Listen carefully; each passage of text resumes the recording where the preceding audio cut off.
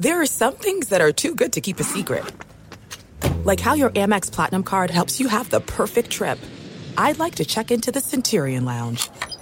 Or how it seems like you always get those hard-to-snag tables. Ooh, yum. And how you get the most out of select can't-miss events.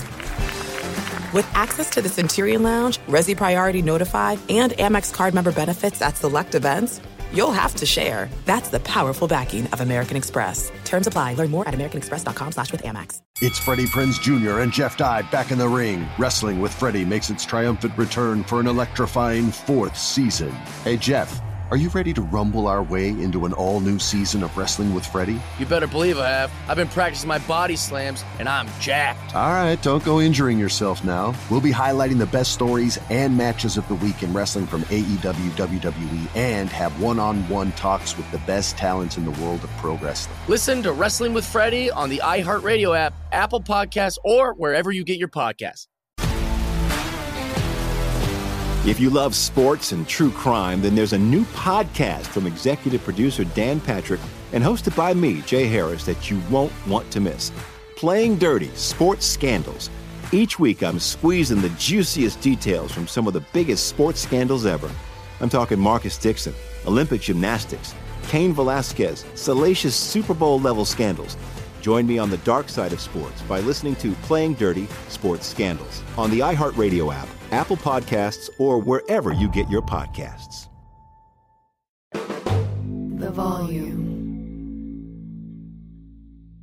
Boxing with Chris Mannix is presented by FanDuel Sportsbook. There is no better place to make every moment more than with FanDuel. It's got great odds and markets for Major League Baseball, NBA, NHL, PGA Tour, and so much more. And of course, boxing, which is why you're listening to this. It is awesome with new and existing user promotions. It is America's #1 sportsbook. It's safe and secure. You get your winnings fast. It's fun to combine multiple bets from the same game into a same-game parlay, and you can discover the most popular SGPs each day right when you log in. If you are new, just download the FanDuel Sportsbook app to get started now. Sign up with the promo code BOXING so that they know that I sent you. This is Boxing with Chris Mannix. Oh, somebody punch him in the face. Anthony Joshua is a composed and ferocious finisher. Watch this. Andy Ruiz is the heavyweight champion. Hosted by SI's Chris Mannix.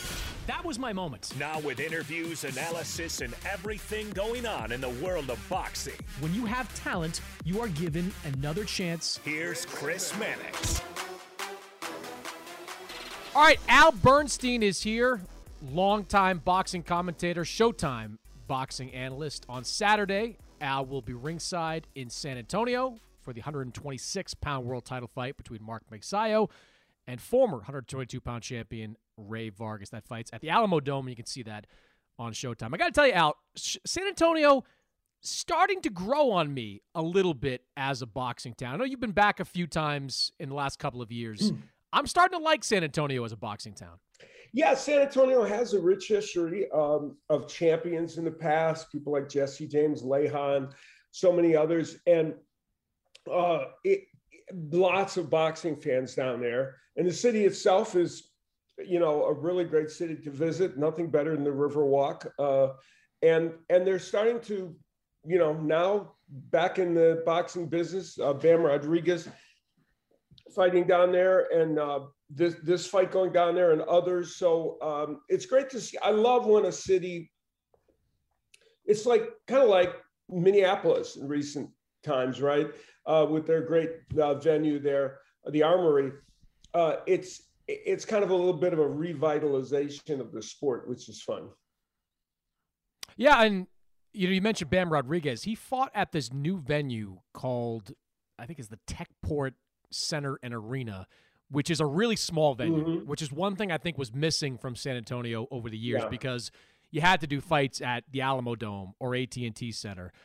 This place, I think, held about 2,500 fans. It is kind of perfect for those lower tier fights or with younger fighters that haven't built the kind of fan base that warrants a trip to the Alamo Dome or to AT&T Center. So I hope there are more fights in San Antonio, and I hope more fights at that smaller venue as well until guys get to a certain level in boxing. I want to talk about the Magsayo-Vargas fight, but I want to begin, Al, talking about some news that broke yesterday involving another fight that's going to wind up on Showtime pay-per-view. That's Jake Paul, everybody's favorite pseudo boxer. He was scheduled to face Tommy Fury in an anticipated fight on August 6th at Madison Square Garden.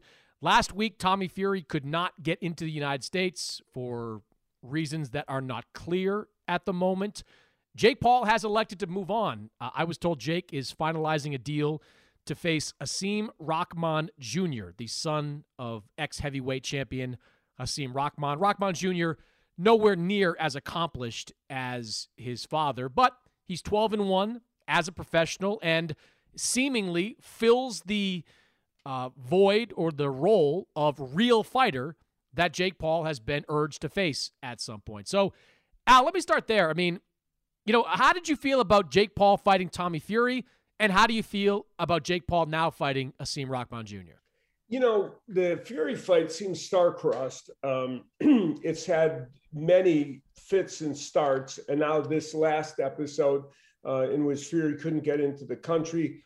Some question how zealous he was in the attempt to do so. That's who knows.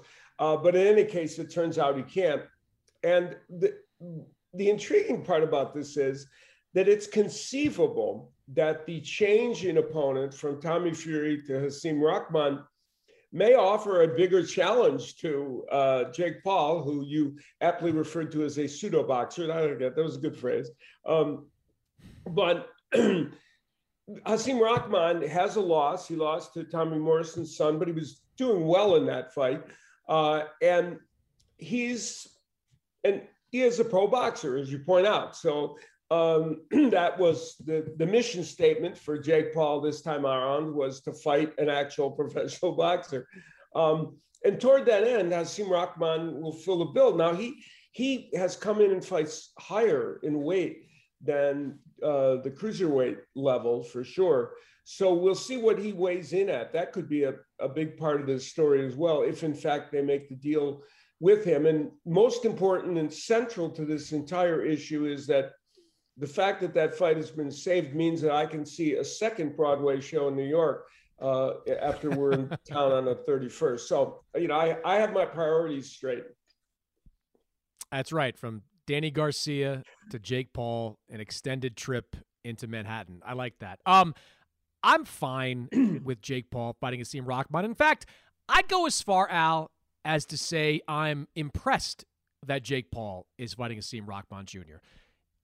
Rahman Jr. is not a world champion, not going to be a world champion, but he is an established fighter who fights at a higher weight class. His last fight, he fought at around 220 pounds. Yeah. They're going to have to find a weight that works between Jake Paul's 190, 195 type of weight and the weight that Hasim Rahman Jr. Fights at. But more to the point, Al, whenever I hear criticism of Jake Paul, especially from former fighters, I check the receipts. And I check the receipts, and I mean that by I look at who they were fighting in their sixth professional fight. Jake Paul's 5-0. This will be his sixth fight. So I go back to my good friend, Sergio Mora, my broadcast partner over at DAZN, who in his sixth professional fight fought a guy named Warren Kronberger, who sounds like my tax attorney, who was 3-6 at the time and finished his illustrious boxing career at 4-10. Tony Bellew. Love Tony Bellew. Former champion, tremendous career. His sixth fight was against Hastings Rossani, who was 19-35-2. The sixth fight, he fought Hastings Rossani. Julio Cesar Chavez Jr., I promise I'll stop here. Former champion who has his eyes on a fight with Jake Paul at some point in the future. In his sixth pro fight, Al, he faced Guadalupe Arce, who at the time was 0-14. So, Jake is highly visible.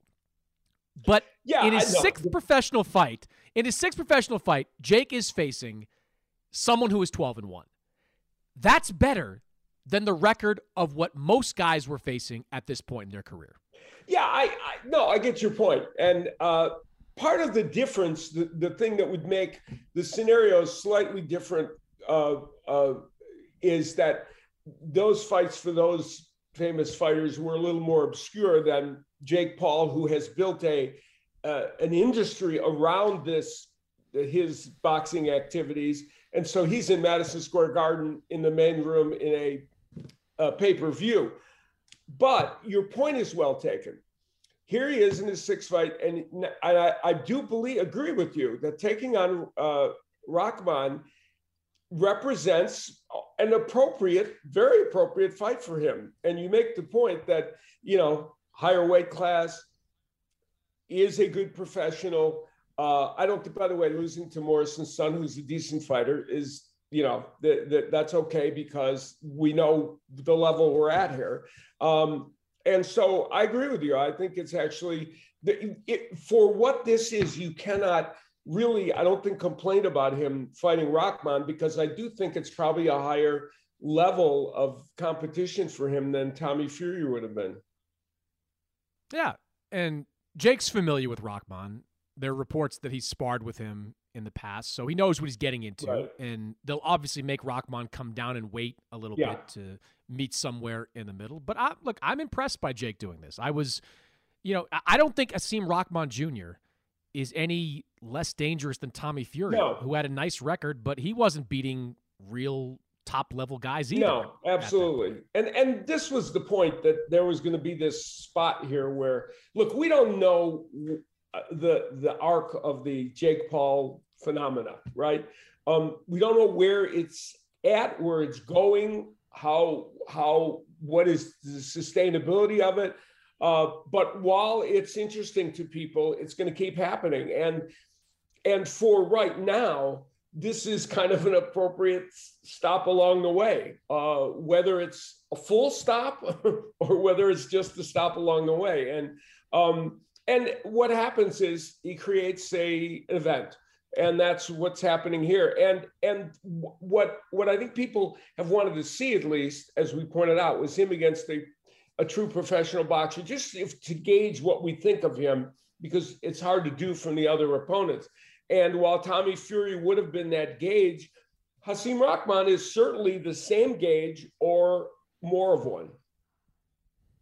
Yeah, I agree. And finally, to Warren Kronberger, if you're out there listening to this podcast, I would like to invite you to the next DAZN event. There you go. Sit you front row so you can stare at Sergio Mora and tell him that the judges robbed you in that fight. Because I didn't see it, but I believe it. I believe the judges robbed you, Warren. All right, let's move on to women's boxing. It was announced this week that Claressa Shields, Savannah Marshall will take place on September 10th over in London. Women's boxing starting to experience a bit of a surge at the moment, coming off the Katie Taylor, Amanda Serrano fight. That was a big event at Madison Square Garden. Savannah Marshall doesn't have this incredibly glossy record or an incredible resume.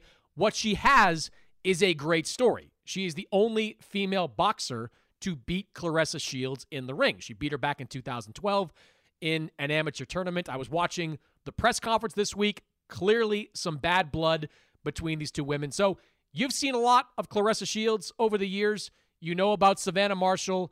Is Savannah Marshall a real threat to Claressa Shields, or is she just a good story to sell a fight? Well, it's a little bit of both. Claressa Shields, first let's take her.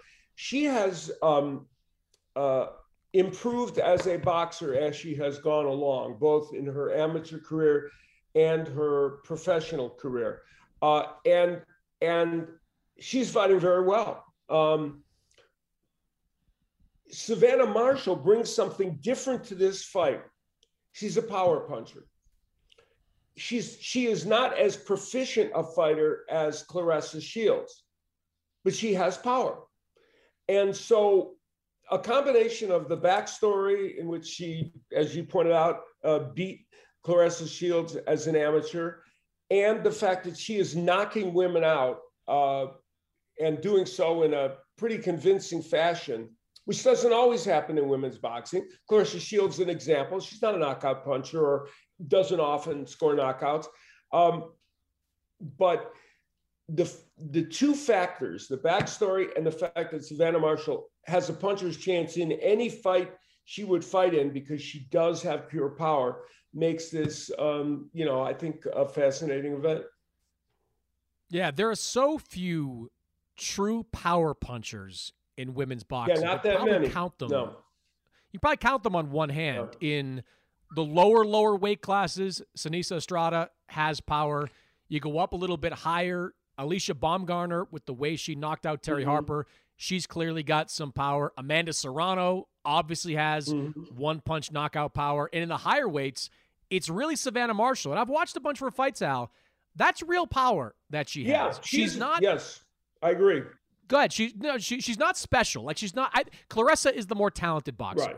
But Savannah Marshall, kind of in a very basic way, can knock you out. And that's what I think she got to be worried of. I'm watching that press conference, and I'm thinking, if Claressa Shields goes out there and tries to prove that she's the bigger puncher, that she's the one, that she has to definitively beat Savannah Marshall, that could get her in trouble, because Savannah Marshall does have the power to hurt Claressa Shields. Yeah, now what we don't know is, and these things are, while Claressa Shields isn't known as a big puncher, we also don't know if she can hurt Savannah Marshall. It's possible she may catch Marshall with something that would affect her. But you're right. Shields is, and even in her last fight, we saw Shields with opportunities to maybe get in there and do a little bit more, but she stayed behind the jab, and she was very deliberate in her approach and boxed, very, very effectively. That would be the prudent move for her, and try to dominate rounds and win rounds and see if she can at some point hurt Marshall. Because yes, if Marshall can catch you with a punch and change the course of a fight. And, that's what makes this fight, I think, that the U.S. versus the UK angle, their history together, all of it makes it, I think, a very, very appealing event, made even more appealing by putting the Michaela Mayer-Alicia Baumgartner fight on the same card, which some thought odd because Baumgartner and Michaela Mayer maybe merited a spot on their own, especially in the United States. But what it's done is make that event a mega event. Yeah, I love it that they tack that on to the Shields-Marshall fight, making it a mega women's card where you've got two meaningful fights really in women's boxing. I tell you what, too, I love where women's boxing is 100%. At the moment. It still needs to continue to build depth, but as you know, it's not about great fighters. It's about great fights. Exactly. And we had one with Taylor and Serrano. We're going to have another with Shields and Marshall. Maybe Mayer Baumgartner turns out to be a war. You go into 2023, and you're talking about a rematch between Taylor and Serrano. I mean, there's and other fights that are going to be out there, whether it's Mayer moving up in weight to fight Katie Taylor or something like that. There's just a lot of momentum right now for women's boxing. It's probably in the best place it's ever been. I mean, and you can speak to this. I mean, you covered, when Christy Martin was coming up the ranks, when women's boxing was just Christy Martin in a lot of ways, and the occasional other fighter that's out there. Now, it's boxing. It's not just a woman, it's women in boxing. I think that's made this sport really interesting to watch. And these fights have been good. Like Shields versus Serrano, or not Shields, Serrano versus Taylor was fantastic. That was Rock'em Sock'em Robot for 10 rounds. And I have a feeling that Marshall versus Shields is going to be just as good. I agree. And, you alluded to the fact that the only thing missing is depth in some of the divisions, but there are more and more good women boxers every week and every month as we move forward. They're motivated to be a part of it because it does have all this momentum. You can make some money now doing it, which was very difficult before. And you get notoriety now that you didn't get before. So the influx of women into the sport, you see it with a lot of these amateur boxers coming forward from the UK and the United States.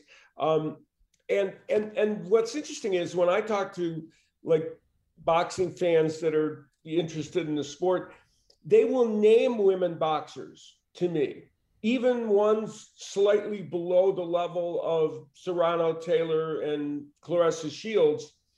And so they even know some of these women, and they're hip to them. And I think here's the other part of the equation, which I tweeted about recently. These women are fighting each other. They're unifying titles. They're taking the best matches and they're making them. And that, more than anything, as you point out, it's not always about the depth of talent. It's about the matches. And if they're really good matches, then people are going to watch. Yeah, I agree. All right, let's talk about the fight you have coming up this weekend. Mark Magsayo, Ray Vargas, WBC 126-pound title on the line. When we last saw Magsayo, he was upsetting Gary Russell Jr. to win that belt. It was a good performance by Magsayo. But, Al, when you look back on it, one of the things I wonder, and one of the variables I think going into this fight is, was that a great performance by Mark Magsayo that indicates there's more to come, or did he catch Gary Russell Jr. on an awful night, a night that he had a physical injury in the fight, and a night that he was dealing with so much outside the ring with the illness of his father, who eventually later passed away? So give me your thoughts on Magsayo. Like, is Mark Magsayo a elite guy, or is he someone that still has a lot to prove? Well, I think the jury, here's the irony, right? You beat one of the longest reigning champions and a guy who many people thought was almost difficult for most people, not difficult for Lomachenko to beat, difficult for most other people to beat. And yet I'm about to say that the jury is still out on how good Mark Magsayo is. Because, look, Gary Russell Jr. had an injury in that fight. He even said it going into the fight, which was extraordinary. I don't even remember a time when we've had that. And the injury did impact his performance. Now, Mark Magsayo took advantage of that by winning the fight. Having said that, I was disappointed in part of Magsayo's performance because he failed to capitalize on the injury. There were certain things he could have done that would have clearly driven home that victory. It ended up being a pretty close fight. However, Mark Magsayo is a good fighter. He's a vulnerable fighter. We saw that in his fight with Ceja, where he was knocked down. He was behind on the scorecards, had to come back to win on a knockout. He's a good fighter, a very good fighter. How good, we don't know. Fighting Ray Vargas will give us a better idea. Vargas, 122-pound champion, as you pointed out, now up to 126, moving up. He has height, he has range. He's an excellent boxer, has lots of skills. And this is hardly an easy fight for Mark Magsayo in his first defense.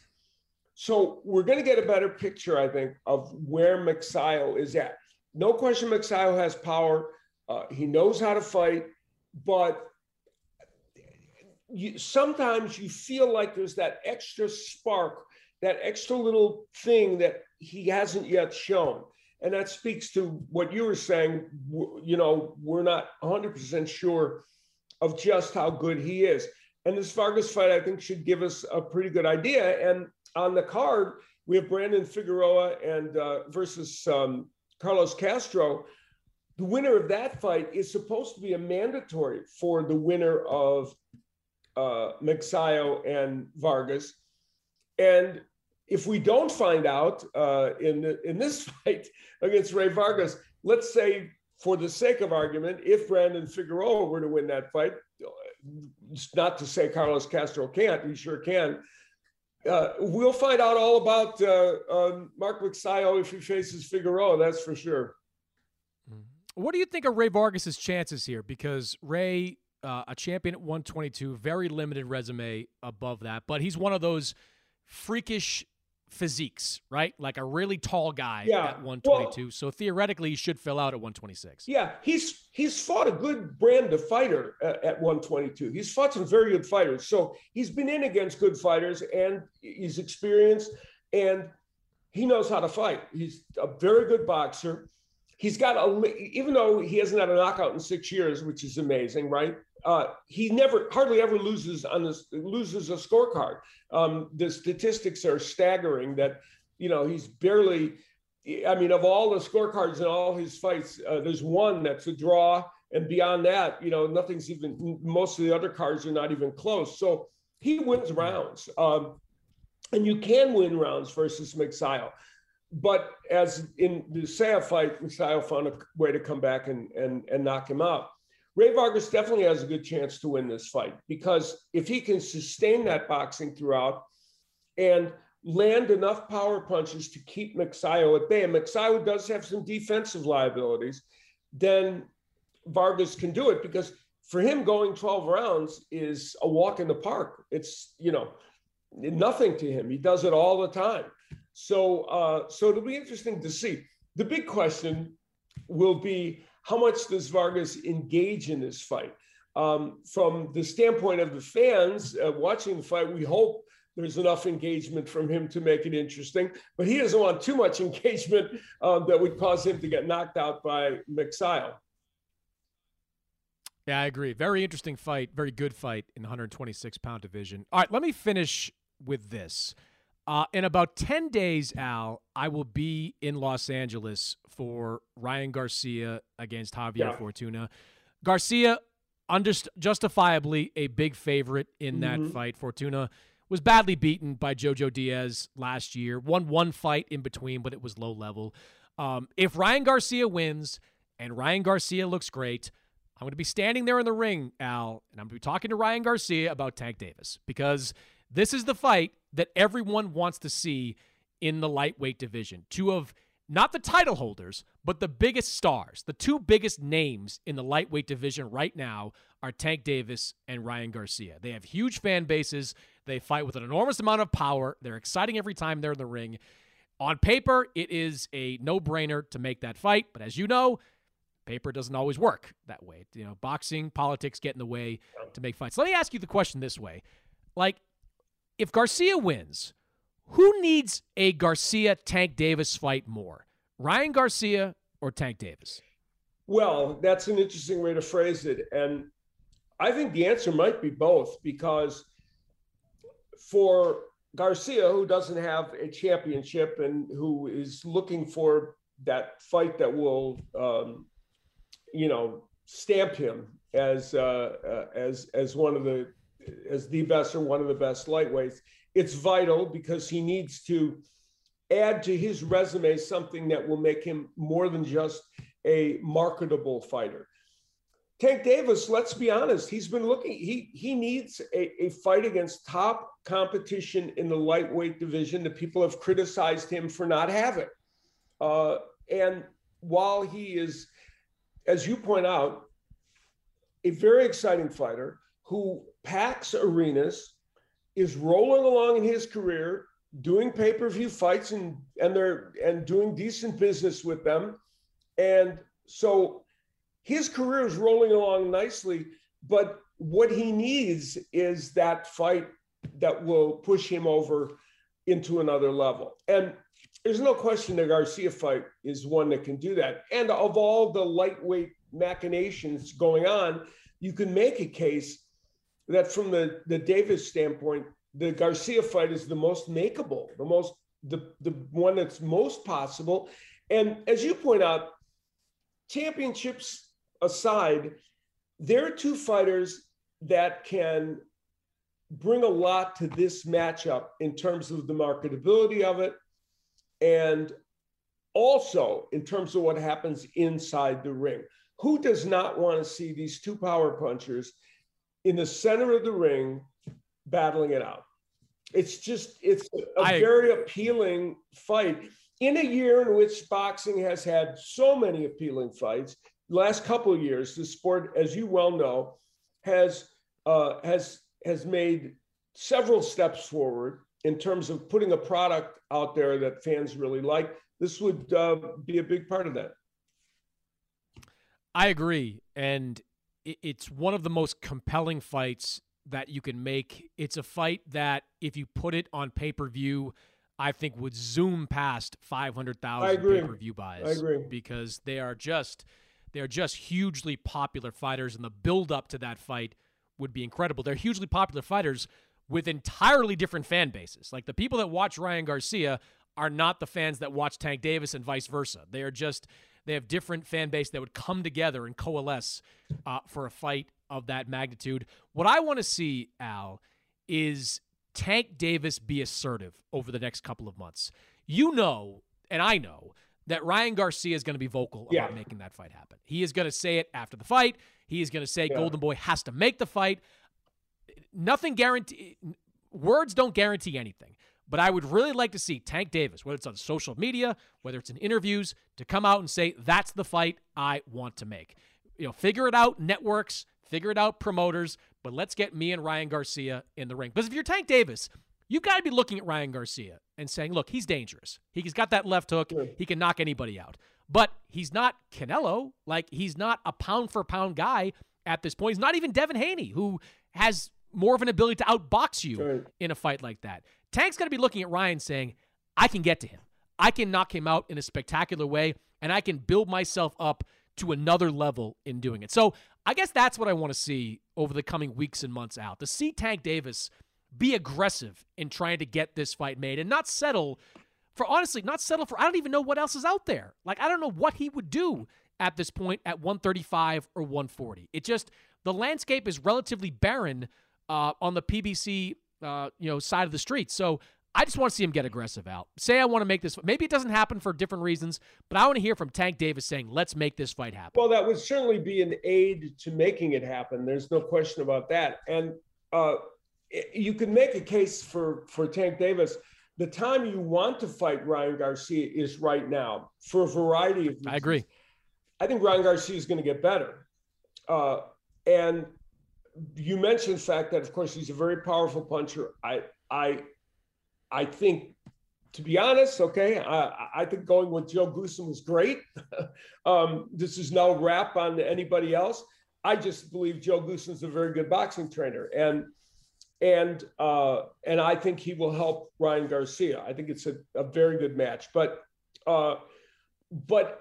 this would be the time to make this fight. It just is the time to do it. And I hope that everyone involved in this has a posture that they want to try and make it happen. They've made efforts before, as you well know. There have been efforts to make this fight, and it didn't succeed.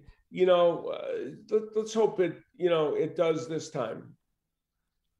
And the clock may be ticking too, because Ryan's 23 years old, a tall guy. He's going to be moving up sooner rather than later. And Tank probably has reached his limit at 140 pounds. So I think if you want to make this fight at 135, this year is the year to do it. Yeah, I agree. I think it makes sense. And it would be one of those fights. We keep seeing these great, really good fights being made. We're hoping that Spence Crawford will be announced pretty soon. There's other fights on the horizon that are potentially being made, plus ones that are made.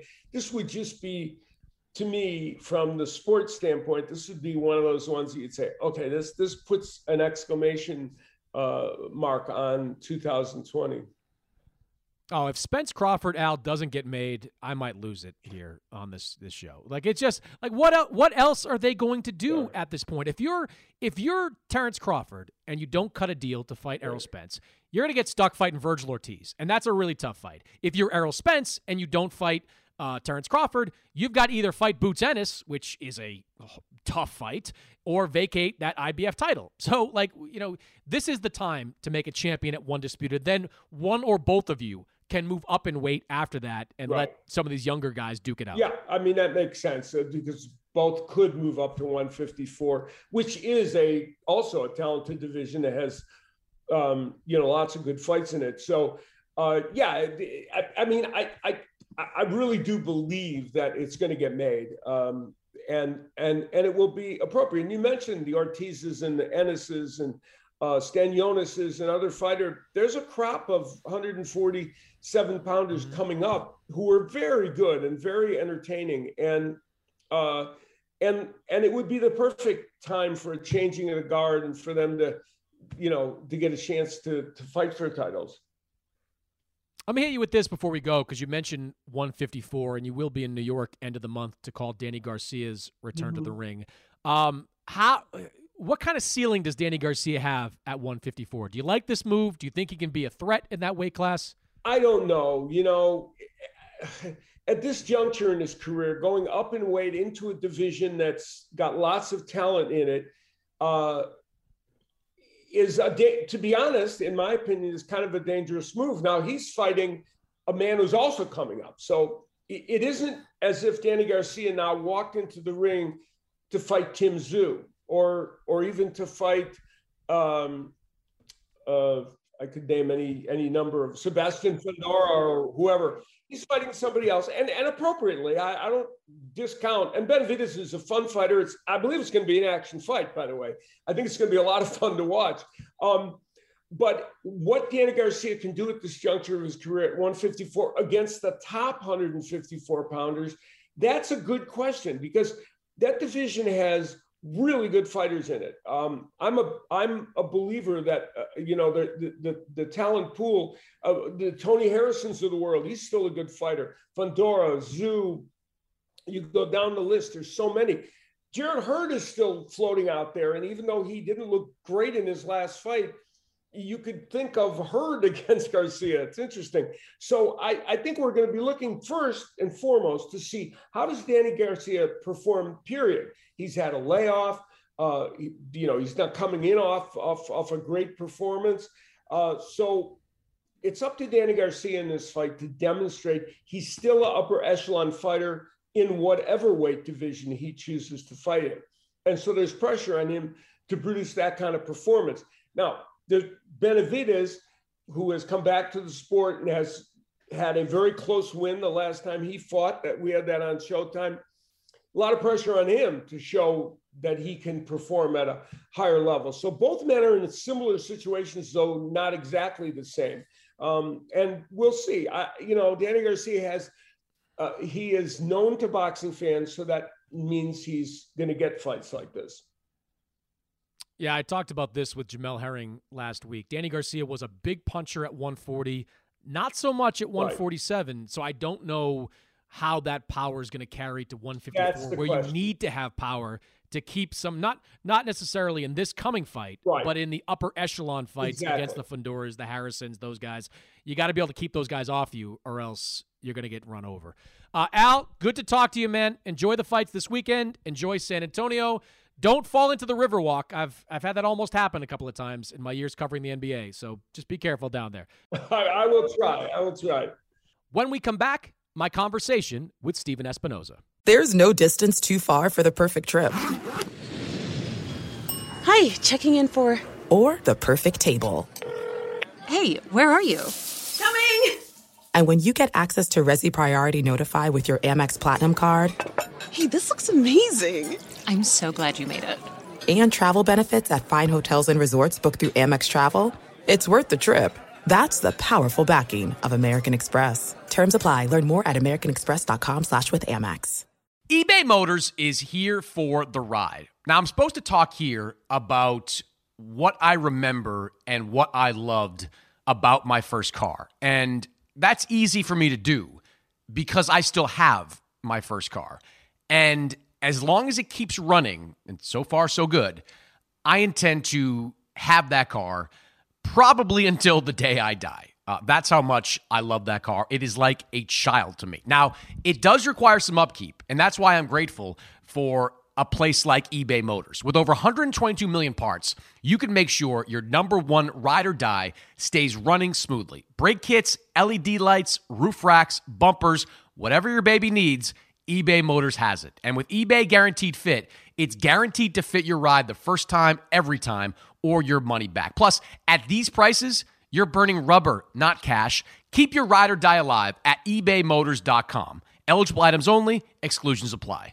Attention all wrestling aficionados. Wrestling with Freddie makes its triumphant return for an electrifying 4th season.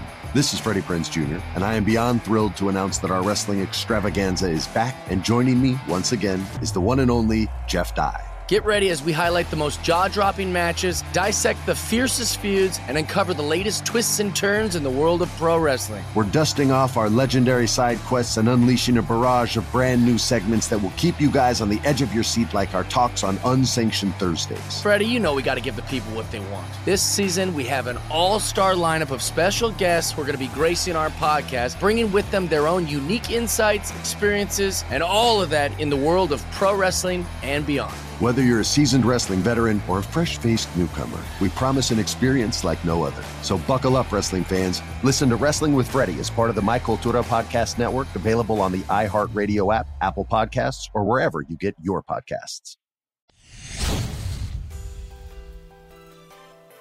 Fight fans, come out swinging with a no-sweat first bet on FanDuel Sportsbook. Right now, new customers get up to $1,000 back in free bets if your first bet doesn't win. Just sign up with the promo code BOXING. Bet on who will win, knockouts, when the fight will end, and so much more. So if you haven't tried FanDuel, now is the perfect time to give it a shot. Join now with the promo code BOXING to get a no-sweat first bet. That's up to $1,000 back in free bets if your first bet doesn't win, exclusively on the FanDuel Sportsbook app. All right, Steven Espinoza is here, president of Showtime Sports. He is in lovely San Antonio for the Showtime fight this weekend. Mark Magsayo, Ray Vargas, 126-pound title fight. Also recently announced the documentary that Showtime collaborated with Kevin Durant on, Point Gods. You're right, kind of in both my sweet spots right now, Steven. The NBA, you're basketball. absolutely right. Yeah. And that's our goal, just to keep you happy, Chris. That's what we're doing over here. I appreciate that. Well, yeah. It's a busy few weeks, busy couple of months coming up for Showtime. I want to start with the news that broke, early in the week when I reported that Jake Paul was going to face Hakeem Rahman Jr. Jake Paul came out on Thursday, and I don't know if he created the fight poster on his own, but he put it out there that the deal is done. Let me start there. Tom, there's a lot of confusion about what's going on with Tommy Fury. What can you tell people about why this fight with Fury isn't happening, what his issues are getting into the United States, how resolvable they are in the future? Can you clear up any of it? Sure. I mean, I can tell you what I've been told. I think I have a fair degree of confidence in him, but I'm getting it second and third hand for the most part. One thing that we've heard pretty consistently from a variety of different people, that this so-called no-fly list or ban list related to people with Kinahan ties, Tommy's not on it. Tommy's not banned from entering the U.S. And for his part, Tommy's team has assured us that there are no ties between Tommy and Daniel Kinahan. And of course, based on those assurances and the fact that Tommy was in the U.S.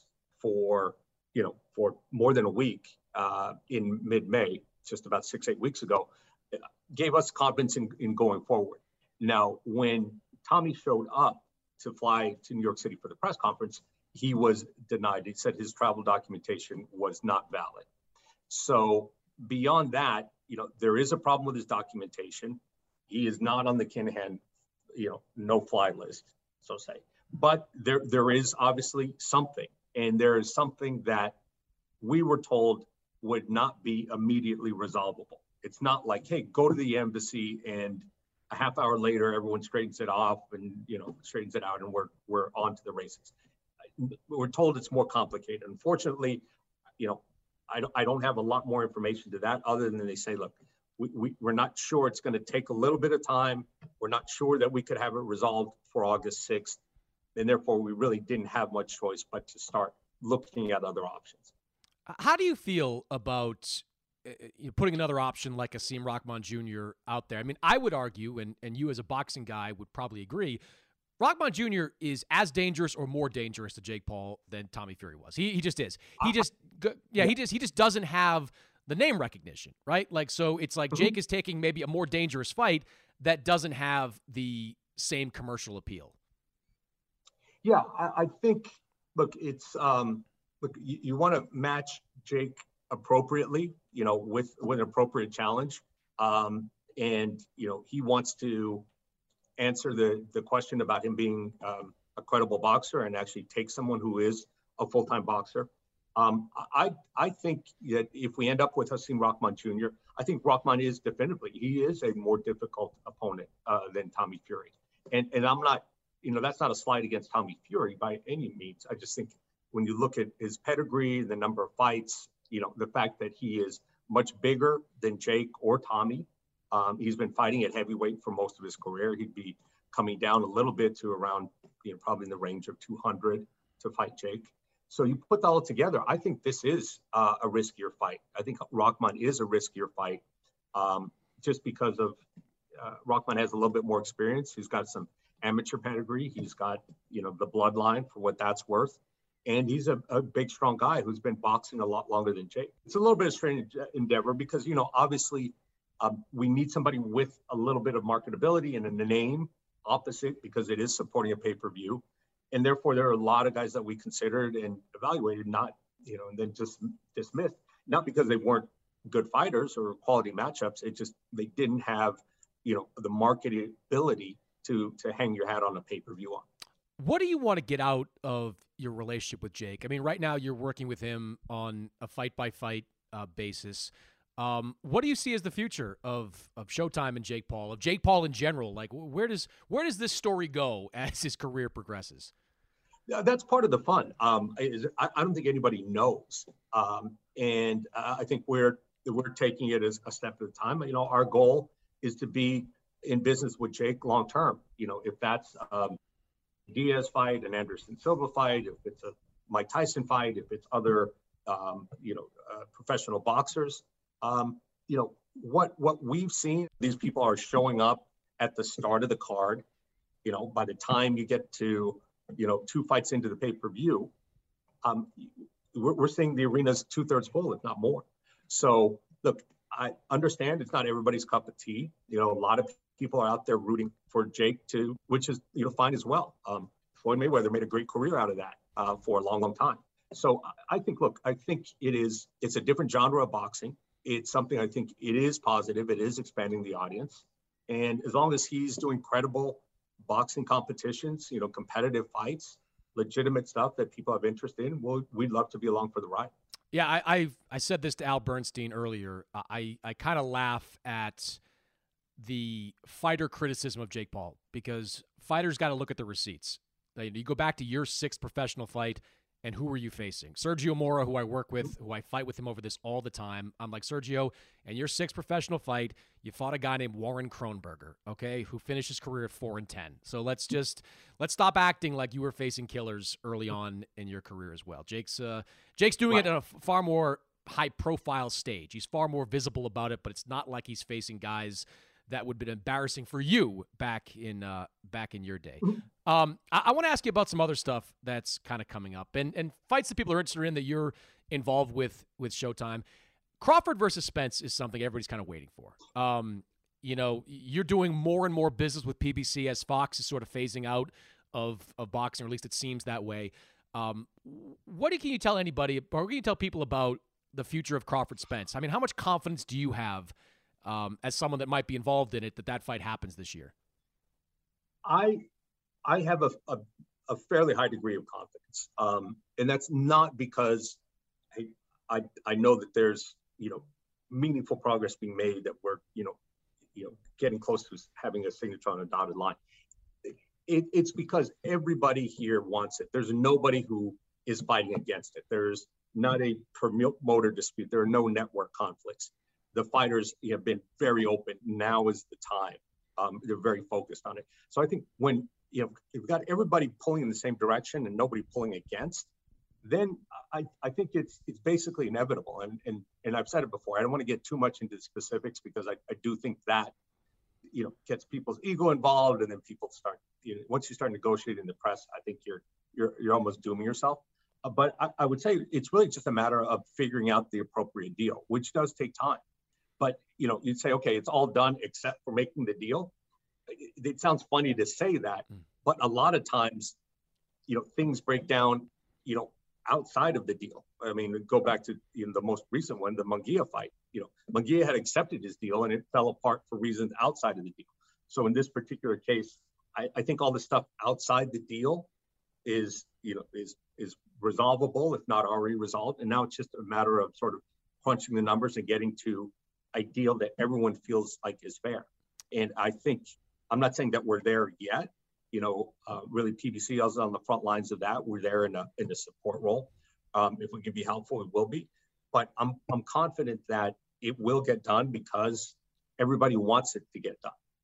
Your relationship, or Showtime's relationship with PBC, is always a source of intrigue. You are You are basically PBC's North Star. You're always there. You're its rock, no matter what other networks is working with. Showtime's always there and always continues to be there.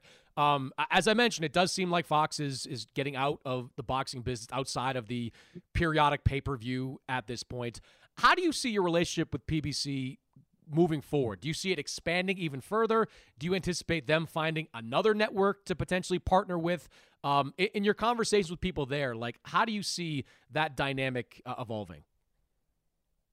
Well, look, the market's gone through a lot of changes, and I think it was 2015 when PBC started with the strategy of sort of opening up things a little bit more and saying, look, let's see if we can spread it around, take a little bit of the NFL model, and sort of put a little bit of a bunch of different networks and get other networks invested.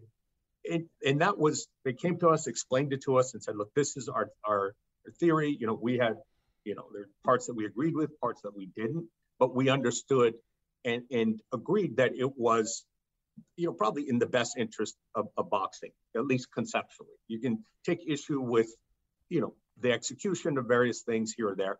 But I think the goal was, let's see if we can make the whole pie bigger by, elevating the exposure and going on different networks and getting in front of a range of people who don't normally see the sport. So, there were some successes. There were some areas that, didn't go as well. And look, ultimately, I think the way that the market has shifted, I think the pendulum is probably, swinging back to us a little bit. And I think it's, because of our production value and in our marketing prowess and our commitment to the sport. Going forward, look, things can change at any point, and they usually do. Just when you think the dust is settling, then that's when, chaos erupts. But, whether it's PBC or whether there are other opportunities, we've been here for 35 years. We're not going anywhere. We're always going to figure out a way to be relevant in this sport.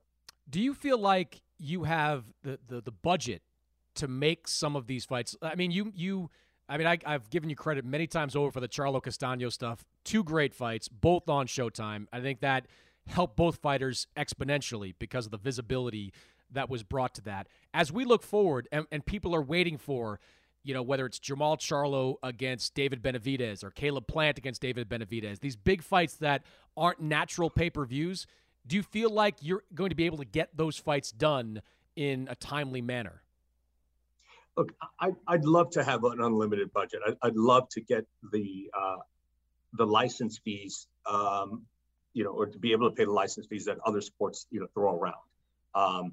There are limits to our budget. But when push comes to shove, more often than not, I would argue the vast majority of the time, we have figured it out. Sometimes it's a little bit painful. Sometimes we, have to get creative in how we finance and how we put things. But I thought it was very important that both of those Charlo Castaño fights go on Showtime and not on pay-per-view. I think they would have done fine on pay-per-view, but I think it was better for the sport that they didn't go on pay-per-view. And so, we bore a little bit of the pain, PBC bore a little bit of the pain. And I think in the end, the sport was better for it. The rating shows that. Mm-hmm. I think that, the PR, the results, all of that. So I think that was the right decision. Going forward, look, PBC has a business to run, and they may come to us and say, look, we've got some opportunities to expand the market, and that's good for everybody. Maybe that would happen. Right now, we're really thrilled with what we did last year, what we're doing this year. And I think we've got a lot of momentum and 2 big fights, hopefully on the horizon. You've mentioned one, and I know you're going to ask about the other one pretty shortly. Yeah, I think that's probably correct. But look, just to put a button on Charlo, and I mean, I just know after the Charlo Castaño fight, I had casual fans coming up to me being like, that was a great fight, man. That was great. Fans that would not have bought a pay-per-view. And they were exposed to Jermall Charlo, and that's great for him. It's great for Showtime. It's great for his future as a pay-per-view star, frankly. Like, if you're getting guys that see him picking up a knockout late in a fight. All right, let's finish with what I'm going to ask about. In about a week's time, Stephen, I am probably going to be standing in a ring with Ryan Garcia after Ryan Garcia picks up a big knockout. I mean, that seems to be the most likely outcome in a fight with Javier Fortuna, who's a good, experienced guy, but Ryan's probably on a different level than him. I have no doubt that I'm going to get into it with Ryan over Tank Davis because Ryan is very public about how much he wants a Tank Davis fight. It is, I think, the biggest fight in the lightweight division. All due respect to Devin Haney and George Kambosos. They fight for all the belts. Ryan and Tank fight for all the money. They are the biggest names at 135 pounds. I'm of the belief, and you can tell me if you disagree, I don't see how this fight gets done without multiple networks involved, multiple promoters involved, getting it done. Because, I don't think that DAZN should be excluded because they have given millions to Ryan Garcia over the years and helped build him up. And you clearly shouldn't be excluded because you've given millions to Tank Davis and helped to build him up. You're going to have a big role in a fight like that potentially getting done. What's your perspective on that? What will your mindset be on July 18th if Ryan Garcia comes out victorious? Look, I agree with your setup. I think it's certainly the biggest fight that can be made in that division. One of the 4 or 5 biggest fights that can be made in the sport. I look at it a little bit like, and these guys were at later stages of their career and arguably bigger PR-wise, but it's got some of the dynamics of De La Hoya Mayweather there, and not just because you've got both fighters affiliated with those guys, but just their personas and their fan bases and what they bring to the table. And we knew when you've got those 2 different fan bases coming together, it just makes a massive event. And I think stylistically, it's really intriguing matchup. So look, it's a great fight. We'd love to help it happen. Look, there's always hurdles to this fight, to fights like this, to big fights. This one, unlike Spence Crawford, I mean, there are some things that need to be sorted out. Now, I'd start from where I started with Spence Crawford. It seems very clear that both Ryan and Tank want the fight and want each other next. I mean, Ryan was there on May 28th for the Tank Rolly Romero fight, and Tank was very aware that he was there. He sort of called him out, from the ring before the fight and after the fight. And, they had an exchange one-on-one, even during the fight. So look, they're orbiting each other. It feels like it's the right fight to make. It feels like there's a limited window because Ryan, is not going to be able to stay at 135 forever. So look, that's a great start. And in general, I said when fighters truly want the fight, there's really not a partner or a network that will stand in the way if they insist on getting it.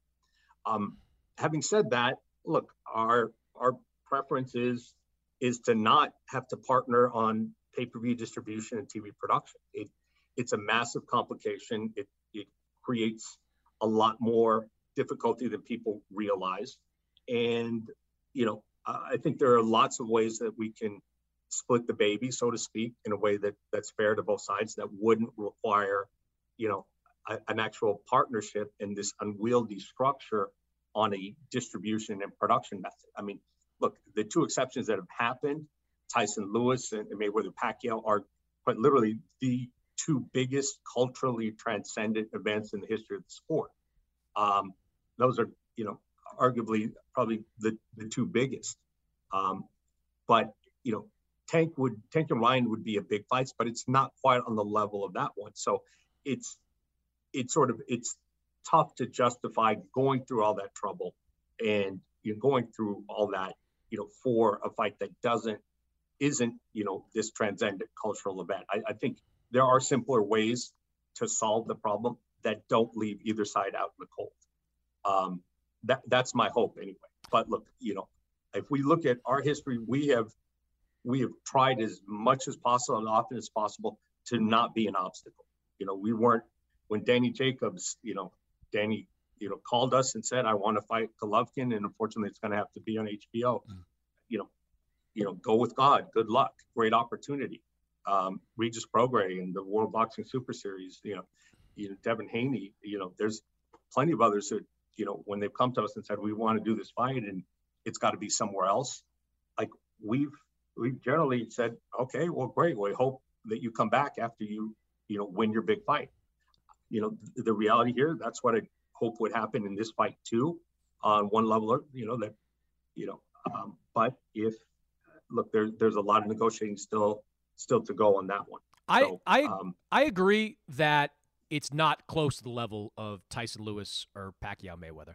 I would say it's probably, and you know this business better than I do, but it's probably north of 500,000 pay-per-view buys. I think that's a number it would do, and it's a gate that 15 million, 20 million, because you're talking about, as you noted, two very different fan bases. Tank's got a fan base that supports him. Ryan's got a fan base that supports him, and I'd be surprised if they crossed over at all, frankly, like with that. So, you could be talking a massive gate and a massive number on pay-per-view, bigger than maybe any other number outside of Canelo fights at this point. So, I mean, does that not make it worth trying to I mean, what is the threshold for coming together and doing things jointly? Yeah. It is. And, look, it's not a clear line, and I'm not saying no how, no way, under no circumstances. I'm saying, look, I don't think that it's necessary to go to that extreme to make the fight happen. I think there are other ways to split the baby. But I'm not saying, look, never in a million years will we ever consider that. I don't think that's the way to go. I think there are ways to do it. I think, some of the things that we went through on the Munguia situation are applicable here. Some of the ways that we suggested, okay, we get the first one, then the second one goes somewhere else. There are other ways to do it. But at the end of this, this is where I'll contrast it with Spence Crawford. Spence Crawford, I think everyone's got the same agenda. But as we've seen with Charlo Munguia, the fighters wanted it. The fighters agreed to their deals. And even though there wasn't a contractual obligation in place at that point, there was no Golden Boy DAZN deal. There was no Munguia DAZN deal. The DAZN Golden Boy element was still a problem, even though there was not a contractual obligation. And quite honestly, I think, I feel bad for Munguia because, he suffered on not just one or two opportunities. There were arguably three big opportunities that he had, and he didn't get any of them. And I think he was a pawn in a bigger conversation, a bigger dynamic. And that's really unfortunate when the fighter has to suffer. Now, that's what I want to avoid. And I think for the good of the sport and the good of the fighters, we need to figure out a way to make this happen. Yeah, I know you and I have talked about the you take the first, we take the second, or vice versa kind of thing. I think that has the potential to work if it's guaranteed there is a second, which isn't always the case. And then if there is no second, how is the side that didn't get the first compensated? It's just it is equally complicated and equally murky as well. But I think we both agree, like that's the fight, man. I mean, you go into the second half of the year, it's Spence Crawford being the biggest fight people want to see. AJ if AJ wins, AJ Fury, if that happens, that's up there on the list. But Ryan and Tank in the U.S., second biggest fight out there, like massive event.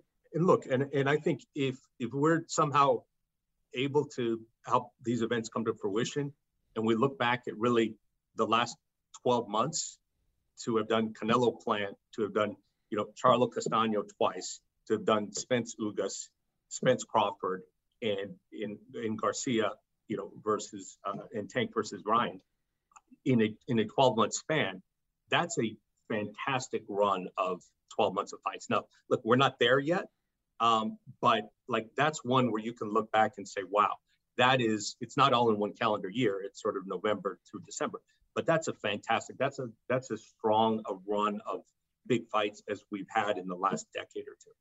I agree. No question about it. And for all the aggregators out there, make sure you take away from this, Espinoza, I will block Garcia Tank. That should be your headline on Boxing Scene. That's right. For the clickbait. Exactly. I'm sure there's some bite in there that someone can chop up and make clickbait out of it. No question about it. Stephen Espinoza, always good to talk to you, man. Good luck this weekend with the Magsayo Ray Vargas fight. That can be seen on Showtime. And July 29th, if you're a basketball fan listening to this, the Kevin Durant produced documentary Point Gods is terrific. You can catch that on Showtime as well. Catch up soon, Stephen. All right. Great to talk to you, Chris. And when we come back, this week's picks brought to you by FanDuel. This is it. We've got an Amex Platinum Pro on our hands, ladies and gentlemen. We haven't seen anyone relax like this before in the Centurion Lounge. Is he connecting to complimentary Wi-Fi? Oh, my. Look at that. He is. And you will not believe where he's going next. The Amex dedicated card member entrance for the win. Unbelievable. When you get travel perks with Amex Platinum, you're part of the action. That's the powerful backing of American Express. Terms apply. Learn more at americanexpress.com/withAmex. eBay Motors is here for the ride. Now, I'm supposed to talk here about what I remember and what I loved about my first car. And that's easy for me to do because I still have my first car. And as long as it keeps running, and so far so good, I intend to have that car probably until the day I die. That's how much I love that car. It is like a child to me. Now, it does require some upkeep, and that's why I'm grateful for a place like eBay Motors. With over 122 million parts, you can make sure your number one ride or die stays running smoothly. Brake kits, LED lights, roof racks, bumpers, whatever your baby needs, eBay Motors has it. And with eBay Guaranteed Fit, it's guaranteed to fit your ride the first time, every time, or your money back. Plus, at these prices, you're burning rubber, not cash. Keep your ride or die alive at ebaymotors.com. Eligible items only. Exclusions apply. Attention all wrestling aficionados. Wrestling with Freddie makes its triumphant return for an electrifying 4th season. This is Freddie Prinze Jr., and I am beyond thrilled to announce that our wrestling extravaganza is back, and joining me once again is the one and only Jeff Dye. Get ready as we highlight the most jaw-dropping matches, dissect the fiercest feuds, and uncover the latest twists and turns in the world of pro wrestling. We're dusting off our legendary side quests and unleashing a barrage of brand new segments that will keep you guys on the edge of your seat like our talks on Unsanctioned Thursdays. Freddie, you know we got to give the people what they want. This season, we have an all-star lineup of special guests who are going to be gracing our podcast, bringing with them their own unique insights, experiences, and all of that in the world of pro wrestling and beyond. Whether you're a seasoned wrestling veteran or a fresh-faced newcomer, we promise an experience like no other. So buckle up, wrestling fans. Listen to Wrestling with Freddie as part of the My Cultura Podcast Network, available on the iHeartRadio app, Apple Podcasts, or wherever you get your podcasts. All right, time now for this week's picks, brought to you by our friends over at FanDuel. And this week, I am locked in on the heavyweight fight between Derek Chisora and Kubrat Pulev, a rematch of the 2016 fight between Chisora and Pulev that Pulev won by split decision. Now, both these guys are well past their best days. In fact, the loser of this fight is probably headed towards retirement. But this has the potential to be a really fun fight, and it has the potential to be a great pick for an upset. Right now, according to FanDuel, Derek Chisora is at plus 240. Kubrat Pulev minus 330. I'm picking Chisora to win this fight. Go back to 2016. Chisora lost that fight. He was outboxed. The split decision was probably wrong. He probably deserved a unanimous decision defeat. But Chisora, I think that was just a bad night for him. He was fighting in Pulev's backyard. This fight is going to take place in Chisora's backyard, and he is so much better and it feeds off the energy of that home crowd when he fights in the UK. So I think he's going to come with a different attitude. I also think that Chisora is a little bit less washed up than Pulev is at this point. Pulev, I should say Chisora, is coming off a loss to Joseph Parker, 2 losses to Joseph Parker. Before that, he was beaten by Alexander Usyk. Not a good stretch of fights for Chisora, but you look at what Pulev has done, who he's fought. He was knocked out in a one-sided fight by Anthony Joshua. He beat Jerry Forrest in a very boring fight. Before that, he beat Rydell Booker. Who cares? Bogdan Dinu, doesn't really do much for me. I think Chisora's got a little bit left, so I'm taking Chisora to win this fight on the upset. Now, how he wins. Derek Chisora is plus 600 to win by points or decision. I think that's the right bet. Chisora has this reputation as being a power puncher, and he can crack, but I don't think he's got enough power to put Pulev down and out. Pulev went 9 rounds with Anthony Joshua. He went the distance with Chisora the last time they fought. I think he goes the distance again. So, take Chisora to win. Take Chisora to win by decision. Those are my picks, brought to you by FanDuel. That's it for this week's episode. My thanks to Al Bernstein and Steven Espinoza for joining the show. As always, subscribe, rate, review this podcast on Apple Podcasts, Spotify, wherever you download podcasts. And I'll see you next week. It's Freddie Prinze Jr. and Jeff Dye back in the ring. Wrestling with Freddie makes its triumphant return for an electrifying 4th season. Hey, Jeff, Are you ready to rumble our way into an all-new season of Wrestling with Freddie? You better believe I have. I've been practicing my body slams, and I'm jacked. All right, don't go injuring yourself now. We'll be highlighting the best stories and matches of the week in wrestling from AEW, WWE, and have one-on-one talks with the best talents in the world of pro wrestling. Listen to Wrestling with Freddie on the iHeartRadio app, Apple Podcasts, or wherever you get your podcasts. If you love sports and true crime, then there's a new podcast from executive producer Dan Patrick and hosted by me, Jay Harris, that you won't want to miss. Playing Dirty: Sports Scandals. Each week, I'm squeezing the juiciest details from some of the biggest sports scandals ever. I'm talking Marcus Dixon, Olympic gymnastics, Cain Velasquez, salacious Super Bowl-level scandals. Join me on the dark side of sports by listening to Playing Dirty: Sports Scandals on the iHeartRadio app, Apple Podcasts, or wherever you get your podcasts. What's up, everybody? This is Stephen A. Smith, host of the Stephen A. Smith Show podcast. Tune in every Monday, Wednesday, and Friday at the very least as I bring you all new episodes that feature the biggest headlines in the world of sports, pop culture, business, and I answer your phone calls and respond to your tweets. You'll hear my unfiltered opinions and straight-shooter interviews with top celebrities and game changers. All of that and more. So listen to the Stephen A. Smith Show podcast on the iHeartRadio app, Apple Podcasts, or wherever you get your podcasts.